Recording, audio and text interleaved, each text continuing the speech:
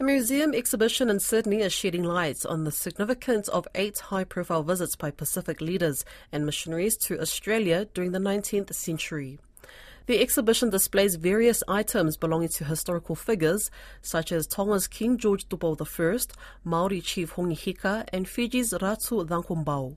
It's all meant to highlight a period of history where some Pacific leaders were being acknowledged as indented rulers.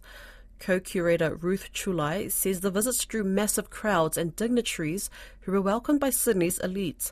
Fina Fonua spoke with Ruth Chulai. Were there many Pacific Islanders moving through Australia during this time? Oh yes.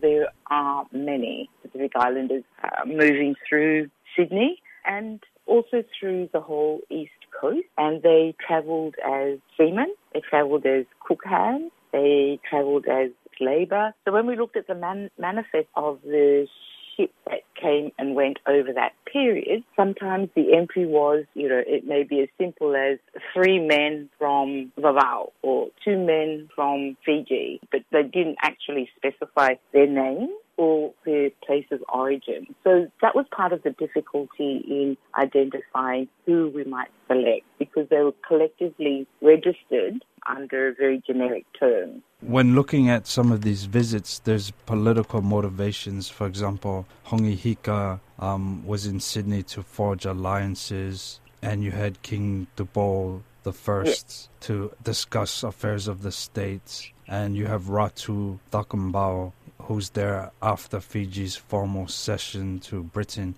Could you expand on this? So if you think back to the 1700s, 1800s up until 1901, Sydney was the main port of administration, connection to the UK, and it was the nearest port of a foreign government. A lot of the missionaries did make Sydney their headquarters, and so the natural attraction to power would have drawn the indigenous people to Sydney, and that would have included Thakombau, King George and Hongi Hika, to go to Sydney to see what they could acquire or what they could learn from foreign governments in terms of agriculture, in terms of civil society, in terms of trade. Sydney was that focal point of power in the Pacific.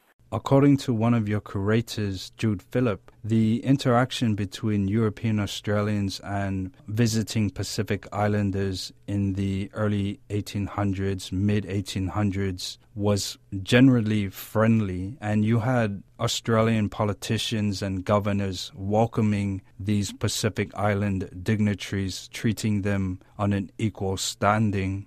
It contrasts with Australia's dark history of the white Australia policy. And yes. Was Australia a more inclusive society during the 1800s before it became a federation?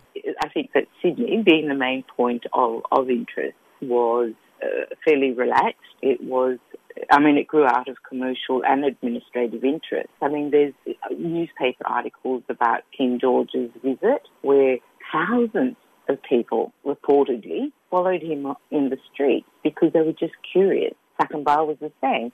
He'd dress up in his tapa regalia and people would be just so keen to see him, something out of the ordinary, and a very stately man from the Pacific.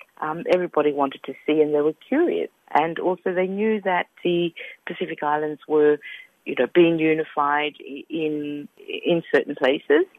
And so it was a place and time of discovery and finding your place in the world. And I think when the White Australia policy came into place, I think that was where the turning point is or was. And that also impacted on the blackbirding trade and also the theft of people from Solomon Islands, Vanuatu, New Caledonia and PNG. Some made it home and some never made it home, and some remained and created new bloodlines in Australia. You said that too often in Papua New Guinea we were taught that colonial Europeans were the explorers. What did you mean by that? All my life I've been taught up thinking that the Western world was the one that was exploring us. And once I started working on this expedition, I realised that we were also exploring them. We would hop on ships and just sail off on the horizon. Wherever that boat was going, we wanted to go too. We wanted to see what was happening beyond our horizon. So you have a discovery. I think as a people, we're natural discoverers, we're natural adventurers. We've got a whole ocean that we use to navigate on. And so we were also interested in what these traders and these explorers were bringing and what benefit we could take back to our community. So while they were exploring us, we were also exploring them.